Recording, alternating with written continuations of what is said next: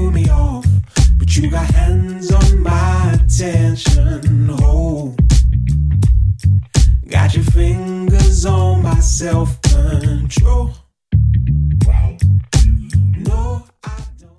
Hey guys, welcome back to Block Channel. We're back for episode 65, and we're back this week for another awesome episode, getting to speak to a developer in the space that myself personally I respect a lot, and I've seen him around the space for past like year and a half as he's grown in notoriety and in continuing to bring more, efficient developer tools and insights, and basically just keeping his hand on the pulse of like Ethereum developers and their struggles, and then also like having a keen insight into like real world UX and kind of understanding like where that bridge needs to happen, where is that like magic aha moment that kind of like really makes crypto stick. So that's kind of the ethos of the show, and also kind of generally the whole purpose of this season too is to like just get into the mind of people who have very positive sentiments about where the industry is going. And I couldn't think of a more positive person than Austin, but we'll get back to him in a second. But I am, of course, joined this week by my other two faithful co-hosts, Demetric Ferguson and Dr. Corey Petty from the Bitcoin Podcast. Hopefully you'll see us up there syndicated soon, actually, maybe potentially like after this episode. Glad to be back. I'll back on that channel soon. But Demetric, Petty, do you guys want to introduce yourself to the audience for the 65th time? Yeah. Hey, everybody. It's Demetric over from the Bitcoin Podcast. Good to be back. Rather upset. I spent $60 on Call of Duty Modern Warfare, and it's terrible. So, for those of you that needed to know that, now you know. Womp womp.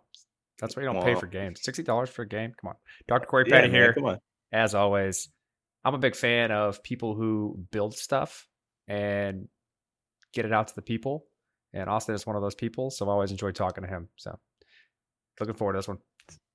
Speaking of enjoying and talking to people, if you enjoy listening to us talk, be sure to follow us on by whatever means that you are currently listening to us. Like and subscribe wherever it is this post exists for you, and leave some feedback for us so we can continue to grow the network here on our end. I don't think that's something I ever really ask at the start of the show or at the end of the show, but hey, if you're a loyal listener and you've been listening for a while, feel free to hang on so that you can get more of our information and more of our shows on a regular basis. But that being said, we're joined this week by Austin Griffith, who can't really put a name on where he hails from. He's been a lot of different places. He's worked on a lot of really awesome things. But we're going to let him just sort of give us a quick backgrounder on kind of how he fell into the space. And then once we more understand keenly on, where he's from, we'll dig into what he's working on. So Austin, can you please give us some information on who you are? What's up, Steven? Thanks for having me, man. Yeah, so I'm Austin Griffith, builder in the space.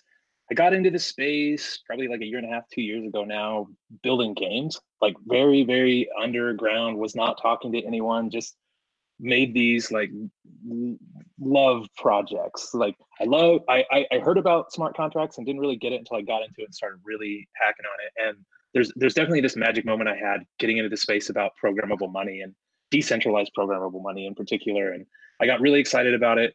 I started by just building these games, like these hand painted like worlds, and did an immense amount of work, and then kind of popped up and showed it off to like /r Ethereum, and no one really gave a crap.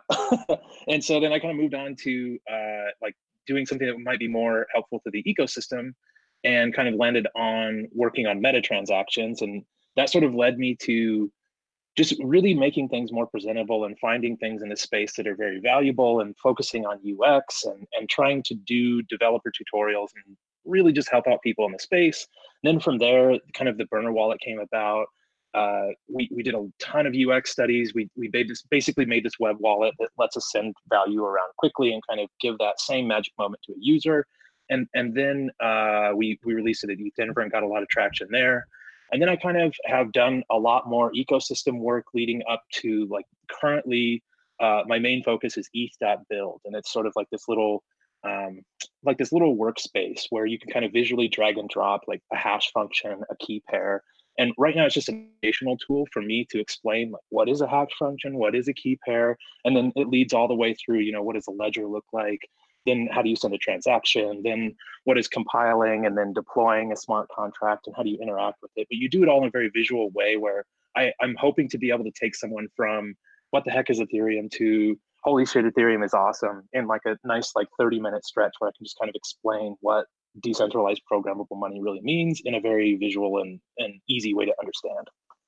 So so you would say like your kind of just core focus now has just evolved from, okay, I'm a developer, I really love these tools. Okay, there's these really awesome things that you can do with it. I've been tinkering on it, and it's like, okay, no bite there. All right, so burner wallet, let's make it a means so that individuals can like quickly fire up a key pair in the browser and be able to like interact and like send tokens and kind of get the novel value of Ethereum. That really caught on. As you know, I was a big fan of that at ETH Denver. Collecting a lot of those free money for free food was a lot of fun. Definitely did a lot of like swapping around that weekend. But and now, so I myself personally, before this interview last night, I actually tried out ETH.build. I went through your whole thing. I watched all your videos. I went through and like sort of recreated like all of your different sort of like little creations with the pipes and et cetera. And that was a lot of fun. I want to say that was like very well done. Are we going to see some more of that? Oh yeah. So it's just getting like, I mean, like the first videos, like really the video that even includes transactions is a look ahead. It's going to be a very linear curriculum. And it's just getting started. I would say it's probably like 5% of where it will be when I feel like it's finished. And so there's a long ways to go with it. Okay. Well, that being said, so formally, like on paper, where were you working at before, and kind of where are you functionally at now as one of the top developers, getting reoccurring payments on Gitcoin? Are you at a point of, are you just a self-sovereign developer, kind of just contributing to this like decentralized means, or kind of like what would you consider what you're doing now? Yeah. So I serve many masters, I think, and kind of the main one is the Ethereum community. But I think that probably what will end up happening is my biggest supporter will be the Ethereum Foundation itself. But like you said, the community grants, the CLR matching that they did with the Gitcoin grants, there was a point where I was looking as I was transitioning out of consensus, like I might be the first like quadratic funded community member ever, right? And it's close, right? If I didn't have 2 kids and a house, like I wouldn't, I could survive off the money that I got in the CLR round. So there's really great funding going on. Can you explain that a little bit for those that understand kind of what all of what you just said just meant in terms of like how did you get funded as an individual participating to almost no real direct individual, but funded by a lot of different ways, specifically from the community? So I think that there are 2 like seeds that kind of planted this thing to get it where it is. One of them is a paper from Vitalik and Glenn Weil talking about this thing called quadratic voting. That's a way to use it's basically if you're going to fund common goods, or it's a way to get around sort of this tragedy of the commons, where if you're chipping in and everyone else isn't chipping in, then it doesn't really work. So you use people's chip-ins to sort of signal how to get a higher level of funding. The simplest way I explain it is like if all 4 of us all put in $1, it would be far more powerful than if one of us put in $4. It's that matching sense, and there's this really cool visual. I can't really do it now because we don't have the like screen, but you can see in like an area of as people post in, they add to the area in both. I can't even explain it visually. Okay, anyways, basically it's like a community signaling where at the point where you were in first place of Gitcoin grants and you were putting in $1 of your own money, the match from the EF was like $190 or something like that. So if you're at the top and you're getting a lot of signaling, then a lot of funding is coming in for a little funding. So the signaling has like a quadratic effect, right? So and then the other seed was recurring payments. back when in my meta transaction days, when I was working with Gitcoin, we came up with this way of using a meta transaction to basically do recurring funding. So you sign one transaction, and then you sign one meta transaction that says, let this thing, I want to pay this person like $7 every month, and it'll just replay. And then you can set like some upper bound as like a normal Ethereum transaction. So one meta transaction, one Ethereum transaction, and from then on out, you will continuously pay that person that amount once a month, and a relayer handles it, and they pay the gas, and they're incentivizing some other way. But the combination of those two things led to Gitcoin grants. And it's basically the ability for anyone to throw up a grant and say, hey, community, can I get funded through this recurring payment method? And then they added on top of that CLR method to do matching community funding. So for all the little people that were putting in, they were signaling where the big money would come in and help out. Got it. That makes a lot of sense. And so who are the other organizations that are helping with the matching? So it's like Ethereum Foundation, anyone else notable there that probably deserves a shout out for giving back to the commons? That is a good question.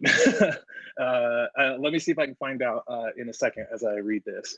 Yeah, for sure. Yeah, no, I was very impressed by kind of like the overall initiative of Gitcoin and what all those fellows over there are working on. You know, the UI and the UX of it is very beautiful. Whoever is their graphic designer there is like very kind of sells it. I mean, the idea of like, hey, come here and like give money away. That's a really hard sell to sort of build a model on. So, you know, shout out to, you know, the core team there for kind of like taking that and running, but they seem to have like, you know, congealed the appropriate pieces to like make it like worthwhile. And it's good to see that Vitalik and other people are sort of, you know, coming on to see that. Have always been under the firm belief that, you know, just find the developers who are passionate, who are building like you, and just give them money to just keep building interesting and novel things with every new, you know, widget tool or, you know, infrastructure that comes about, you know. And it's through that, like that play and that sort of like discovery that we sort of like go through this infrastructure discovery phase where we like test applications, see what sticks to the wall, see what don't scale, and we work it. And unless someone's doing that, and we just have for-profit people, everyone just like kind of just like building what will keep the lights on, you know, we never really get to discover what this technology can do. Right, exactly. And then you apply that not just to our little community, but, you know, to the commons and something a lot bigger than that. And you see that, you know, this could operate at like a, you know, a government, a higher level that, I mean, the same funding mechanism could work in a lot of ways, which is really exciting. So, Stephen, you touched on something earlier. You said positivity, and I think the whole space needs a little bit of that right now. So, so why don't you drop some on us, Austin? Because I'm thinking that for more ways than one, we're at a bottom, maybe a local bottom. I'm finding that, you know, money's not moving so fast, and now we've gone from a community of devs to anyone can join this community and do anything back to a community of devs. So I'm thinking that just means there's not as much money to give away. Yeah, give us some positivity. Well, I think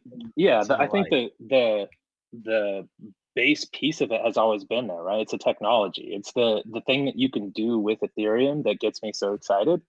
I have numerous videos where I basically just throw on a bow tie and spaz around trying to like show off this cool technology, and it just like I end up getting flustered by how excited I get about how cool it is. And it really does come down to the tech. Like it's so neat that you can basically just like build this vending machine in the sky and people can go interact with it, and you can program money and no one can mess with it. It's like fully decentralized. So to me, that's incredibly powerful. And when I do something like in ETH build, I was sitting in the airport and I did a thing where I compiled the contract and it spit out some bytecode. And previously in an example, I had set up a transaction, but what I did was I basically like unhooked the to box. So the transaction was not going to anyone anymore. And then I hooked up the data field, basically the code that was compiled into the data field of the transaction. And I hit another button to fire that transaction off. And what I actually did by doing that is deployed a smart contract. And then I can talk to that smart contract. And just like those little aha moments that you have along the way about the technology, like figuring it out, just it gets me, man. What's the coolest shit you built? So it's probably all the way back to that game, man. So this is a hand painted game where there's like fish and these ships sailing. So there's this really neat concept in the game where if you try to do like movement in a normal game, it doesn't work because it's like on chain. It has to be deterministic. You always have to ask the contract like where this thing is moving. So what I did was it's kind of like the Age of Sail. It's like these painted ships and they sail around. But what you do is you send a transaction and it puts the sails up on the ship. And the ship basically sails on its own at its speed forever until you tell it to stop. And the world's toroidal, so the ship just kind of keeps going around in the world. But there's like these neat effects where you can figure out how to kind of like we're not trying to recreate Web 2. We're trying to like figure out what's super rad within Web 3, things that you can only do in Web 3. And I've got a couple other games. They're probably the most fun, but I think the thing that has the most impact is stuff like Meta Transactions, the Burner Wallet, and now ETHBuild. The question there, which is definitely like on a lot of people's mind, especially with this somewhat down sentiment, is you sit very firmly in between developers and the end user and trying to facilitate like that connection as best as possible so that like the people who are using this technology jump on the ship as fast as possible in a way that makes them feel comfortable and excited and so on and so forth, right? What's the biggest barrier there? What have you found in your experience trying to build these types of things for the average user that keeps them from saying like, oh, this is awesome, and it's like, okay, whatever? There's a lot of little UX things, like even a key pair. The question of will a key pair be like this native thing in our lexicon in 10 years, or will the key pair be abstracted away, right? There's a lot of these little pieces that we have to deal with. But I think there's also, even going back to the fact that we're talking about negative sentiment, like I don't really see like, for me, it's not a hype cycle sort of thing. Like looking at the price going way up and the price coming back down, like for me, the price is not connected to the awesome technology, and the technology is the thing I'm excited about. So I think that there is this barrier where maybe people got a little too stoked on price and speculation. And if you come in and you have like this altruistic building with this awesome technology view, there really isn't these giant ups and downs. There's really just like lots of people smashing out new products every day. So to double down on that question, I would say that there are barriers because we do get a lot of people into the space that are speculators that sort of burn out or don't end up getting super rich. And I think that maybe even that was like one of the reasons I got into the space, right? Like, oh shit, I can program money. Like there's no way I can't make money by programming it, right? But then you start building games and you fall in love with the tech, and then it's not as much about the money anymore. It's about, creating something within this ethos of decentralization. So if you had to like I have a picture, say, we're in the future, okay. We're massively adopted. Everyone's using this technology. In your opinion, how abstracted away is the technology from the people who are using applications? In their mind, do they have the same experience that they have now using Web 2.0, where they just use applications to make their life more convenient, and they have zero idea about how it works, but they somehow like give a tremendous amount of trust and responsibility away to other people? Or have they changed their, like, in my opinion, this technology forces people to change the way they interact with the technology they're using. Have they done that? I love this question, and usually I require at least 2 or 3 more beers to be able to really get into it. Feel free to chug or shotgun. Take your time. Kill 2 beers real quick. You got time. We'll take a little break. I finished my little jar of wine. That's all I've got. I got baby duty. So, I would say that a lot of it is going to be very subtle, right? A lot of this like low level back end supply chain kind of things. You talked a lot about trust. Like that same data is, instead of being in some warehouse controlled by a centralized entity, is now somehow controlled by you, want to flow in the way you want.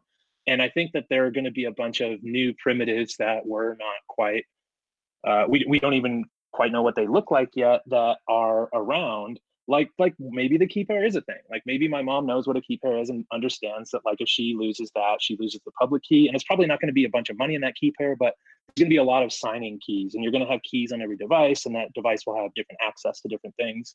I think that it will be very subtle, but I think that there will be things like email, things that as a technology comes along become, like I said, like a part of our lexicon, and a lot of things that will be abstracted away you know, we'll see what those things are, but there are definitely lots of hurdles right now in even trying to send a transaction that we need to get a lot better at. Where would you say is the largest need for developers right now? Would you say it's in regards to low level, like cryptographic, like focused, like developers, right? Think like Lalua from Lightning, think like folks like that. Or do you think we are in more of a dire need of the more high level developers, those that are coming in, messing around with like, JS, CSS, HTML, playing around with the web, playing around with like, Web3, JS, etc., getting a feel for these technologies and kind of getting a sense of how they work and eventually working their way down to those low level devs? Where do you think we are in this cycle? Yeah, I think it's the latter. I think Vitalik has even said that, and he even says it kind of with a chuckle because he has to admit it a little bit. But we're ready for product people. I think we have. I mean, we can always use more low-level devs. That always helps. But I think that we have such a gorgeous technology, and the technology is kind of like this iceberg, and the tip is very small, and we forget to focus on it. And I think that once we bring in some really great product people that really know how to deliver something that a user will fall in love with, that can run on top of all this great stuff, I think that's the biggest need right now.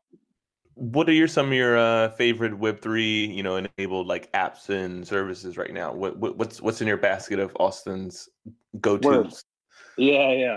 So I mean, so there's like a lot of fun stuff that's kind of inspiring, like the Clover stuff that Billy Renkamp did, or like the Pool Dive stuff, where the Pool Together, that's what it's called. Just really clever uses of DeFi, and I'm putting quotes around that. Really clever, where you're basically, it's like a no loss lottery, and you're locking up funds, and you don't lose anything, and all of the interest from everyone's locked up funds goes to a random person that wins the lottery, sort of. It's just a clever use of it at this point. There's a lot of really good uses of it, like, I mean, we've been talking about Gitcoin and other things already, right? Like a lot of the whole decentralized workforce being created behind Gitcoin. But there's a ton more. I use the Burner wallet every day, and it's probably the only thing I use every day, just because I'm always like moving funds around from little accounts to little accounts in small amounts of funds. And that was something that I needed and am glad to have. But self-shilling isn't what we're here for. Oh, we can self-shill all we want.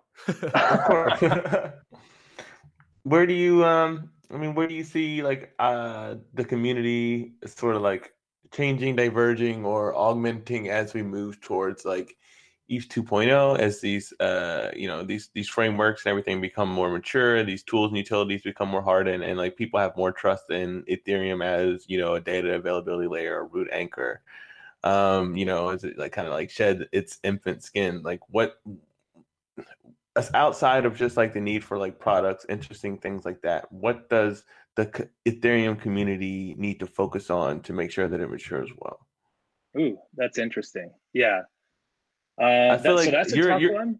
Yeah. You're in the weeds with, kind of like from people who are working in the top, who are people just getting started. If there was somebody who could have a good perspective as to where we need to go, it might be you. I'm sure there's a lot better people in the space to answer the question. I doubt it. Just more of a builder, right? Like I'm a builder, and I kind of flail around and just throw stuff at the wall and see what sticks.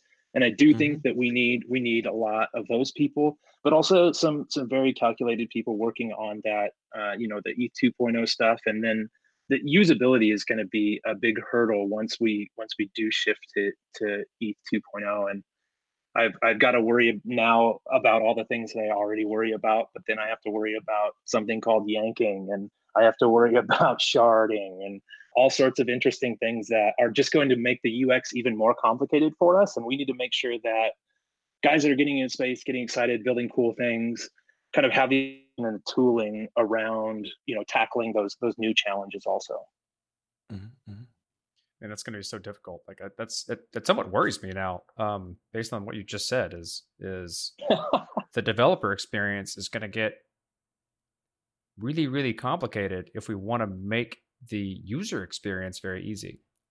It's just another layer of complication there. Like it's already very complicated. Do you think we'll get to the point where like we're we're going to It's just specialize. so Like we're hard going to to overcome. I'm a one Sure. chain developer, or I'm a cross chain developer. I facilitate the layer where, you know, something communicates across multiple shards, and then that has some type of abstracted framework that allows people to just build something and not care about That's that what I hope stuff. for. And then Yeah, that's what I hope for, is that there are these frameworks that sort of help take care of that kind of stuff. You can basically focus on building the app and making something great. That's what. So when I finished building those games and before meta transactions, there was sort of this period where I was just building tooling, because when I would use tooling in the space, it was just complicated and weird. And there were just things that didn't feel right. And I didn't understand what was going on. And so when I focused on the tooling, I focused on giving the developer who was using the tools an experience of, I hit go and I have an app. And I can focus on putting the buttons and putting the functions in the smart contract and kind of iterating back and forth with that very like visceral, I hit the button and it calls the smart contract, not deploy the whole smart contract, get it audited, and then pay someone else to build the UI, right? You sort of build those things kind of in parallel. yeah. And I think that I was focusing on an application being, you start with the scaffolding of an application right away, and you can start building it right away. And I think that even as we add new layers of complexity, we will have these frameworks to help us with that kind of stuff. That being said, what company do you think in this space is doing the most outside of yourself for developers in regards to like infrastructure and tooling? Like who could you like give your hats off to, or a figurative golden bow tie award of sorts? That needs to be a thing right now. Every Friday I give a golden bow tie. That's a thing. That is dope. That is dope. Who would get the golden bow tie? Okay, so my golden bow tie for the week goes to I think I already mentioned him twice. This is like a man crush thing, but it'd be Billy and Sunny from Cosmos. They built Sheetcoin. They built Sheetcoin at ETH Waterloo, which was almost like an answer to trolls on Twitter, but it's basically Google Sheet. It's like a side chain backed by Google Sheets. Like they called it Sheetcoin. They like brought in some like troll commentary on how like Ethereum could just be done with Google Sheets. It was so good. It was clever. It was powerful. It's like a commentary on the tech. So that kind of clever stuff, that's not particularly like someone building tools for people, but I think that's more back to the cheesy saying I have, developer inspirations, right? There's developer relations, but also developer inspirations. And I think that was a home run for developer inspirations. Yeah. I mean, golden bow tie to those. That's been my favorite thing of like going to all those ETH Global events, is like, seeing folks make things that are also just like, funny and comical, but also show like, intriguing means of like to use the technology in very like complex ways. Yeah, definitely. Like ETH Global gets a hats off too. So I didn't mean to even interrupt you. Oh man, like so going to ETH Waterloo, judging some of this stuff, seeing there's this whole demographic of people that they're local to the place. They show up, they know a little bit about Web3 or Ethereum, but they learn it on the spot and they build a full dApp, and they build this whole website that's sending transactions around, or they do something completely clever. They may not get on the main stage, but like these guys, it's so exciting to see those guys build, and they're basically powered by this small ETH Global family. There's like 6 of these folks putting stuff together, putting these conferences together, and they bring, people come out of the woodwork to participate and build really awesome stuff. So a second golden bow tie to the ETH Global team. Yeah, I can't say enough about any of that. Like the ETH Global events I've been to. They've all been wonderful. Yep. Yeah, I meet a lot of good people. My favorite is definitely ETH Denver. It's just my favorite place to go to in like February, and just the venue is just so large and beautiful, and it's always so well done. So I've been there ever since it started. I'm planning on going back again this next year too. I'm gonna go this year. Yeah. I didn't go. I've never been. I'm going to that one. Oh man, you're gonna love it, man. You've been to Denver before, yeah? Yeah. Oh yeah, it's a great place. Are you out there in Colorado? Awesome. I'm just north of Denver, about an hour in Fort Collins, so it's a quick drive for me. That means I can haul monitors and all sorts of weird stuff when I come to ETH Denver, because I'm local, and I really love participating in ETH Denver. What would you say about the Ethereum community out there in Denver? Is it present? Is it fleeting, depending on if conferences are going on, or is it steady? So I'm far enough from Denver that I'm detached that I don't know if I can totally comment on it. It seems like Mhm. there's a pretty vibrant Ethereum community within Denver. For Mhm. me up here in Fort Collins, there isn't really like there now and then I'll go and grab coffee with someone, but we don't. I think there used to be a meetup, like like top of the hype cycle people were meeting, but that Mhm. was not the type of builder that I'm having coffee with and talking with. Mhm. So Oh I'm yeah. pretty isolated up here, but I got two kids throwing up on me, so I'd rather just stay home. Yeah, we always hear so many good things about kind of the Boulder, Denver, Colorado Yep, area, especially yep, over here from like Boulder's San great. Francisco. So, I'm happy to see that area continue to grow. And I mean, I meant to ask you this too, Petty, but I guess I'll ask you now while we're on the show because it's relevant. Is how has the crypto community changed much in DC? Has it slowed down since the bull run stuff and everything, or is it still steady? My experience is that it's slowed down quite a bit. I mean, I'd say the majority of the people in the crypto community of DC are looking to play with regulation and lobby and try and like facilitate in governmental side of what crypto does. And Mm. that's relatively stable. That stays there because those types of things are still important, and the people who are around this area still care about that stuff. And so, if you're into crypto, you're going to kind of have that cross section. That wasn't as attached to the bull run as most other things. That being Mm. said, like the like general excitement, you know, meetups everywhere for no apparent reason, people trying to get me to go to things and figure out what to buy. That's all gone.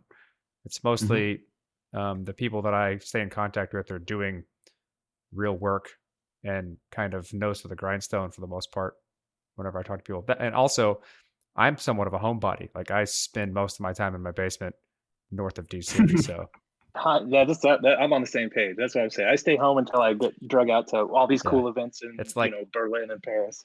my I guess my finger on the pulse is how many offers I get that I decline. Not necessarily like me going places and talking to people.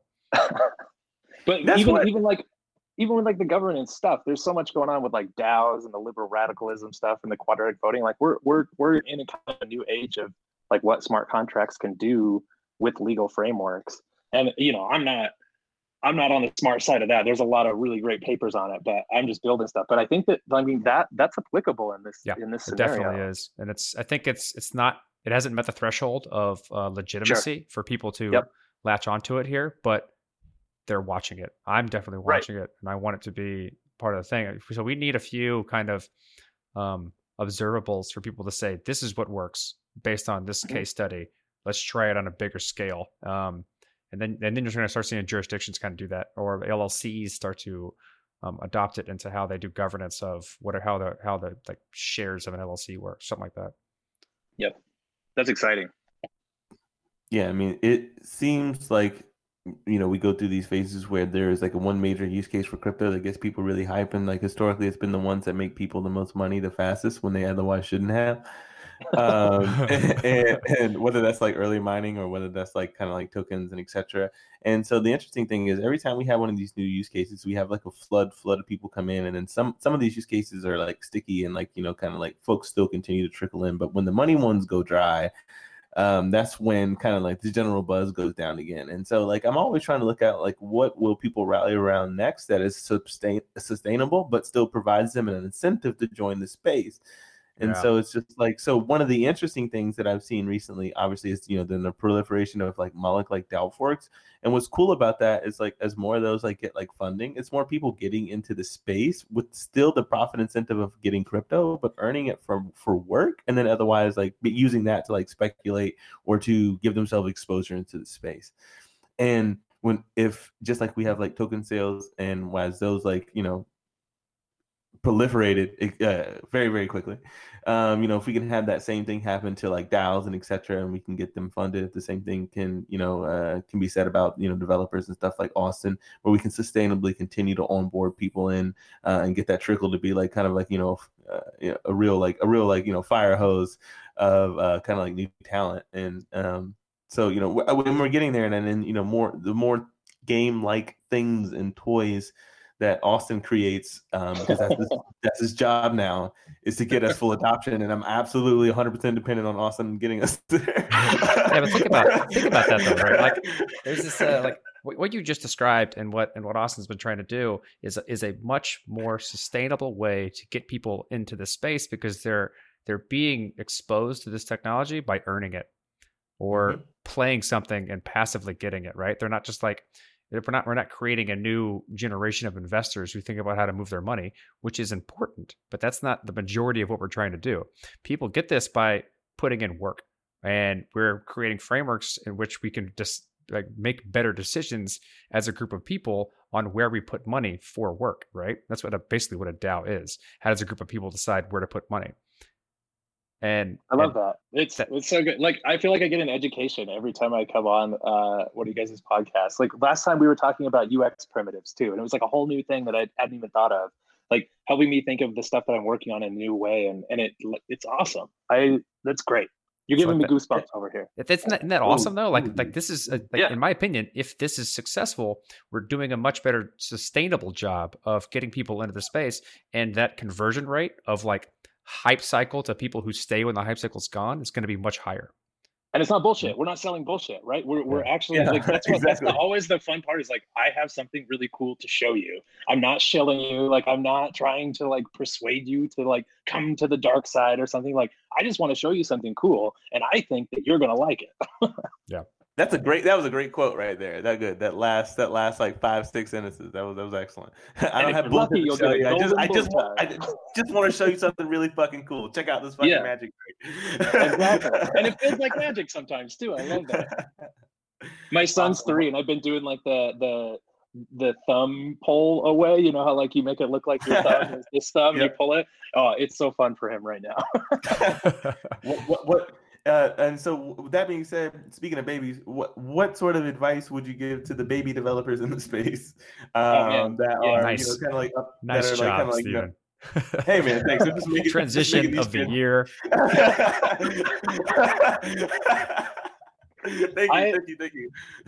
So the thing that I told a lot of, so there was definitely this group of people, kind of like I mentioned earlier, that they were younger. I think they were determined, they were proficient, they were able to pick up Web3 stuff and just smash out a product.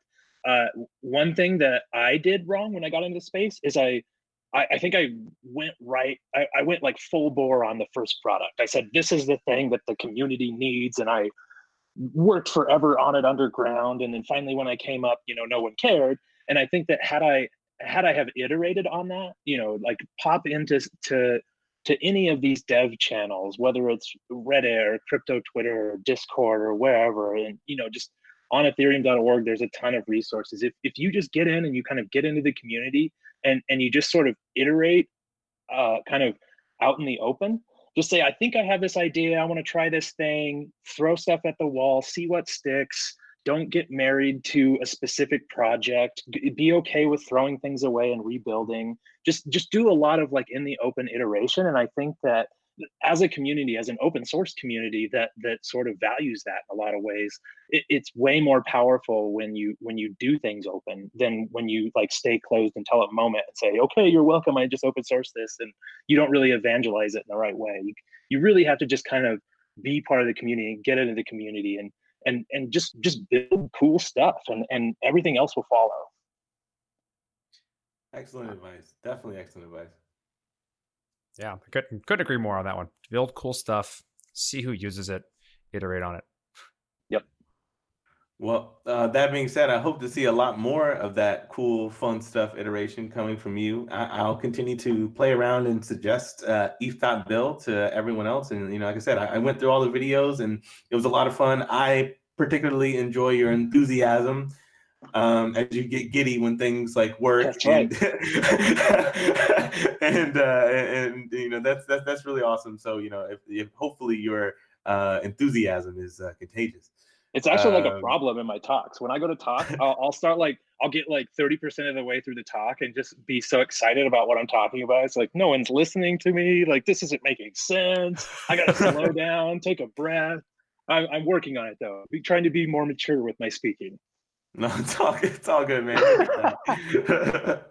right. Well, thanks for coming on the show. Thanks for, being able to pop in and, educate us and to bring some, positivity and your, special dose of Austin Griffith evangelism to the show. And when you build some more cool stuff in the future, come on back and let us know, what's new and what else we should get excited about. Heck yeah. And I mean, any developers can reach out to me. I'm just at Austin Griffith basically everywhere. And I'm happy to help anyone who needs any help with anything. And let's get a beer in Denver for ETH Denver too. How's that sound? Yeah, buddy. Hey man, definitely. For sure. Let's do it. Yeah. Me, you, and Patty. Let's do that. Hopefully we can get Dimitri to come too. Yeah, we'll get Dimitri. All right. Well, the podcast will pay for it. He'll go. Okay, for sure then. All right, well, it's settled. First round is on the podcast. All right, guys. Well, thanks for coming on, and we'll have you back on soon. That's great. Thank you so much for having me.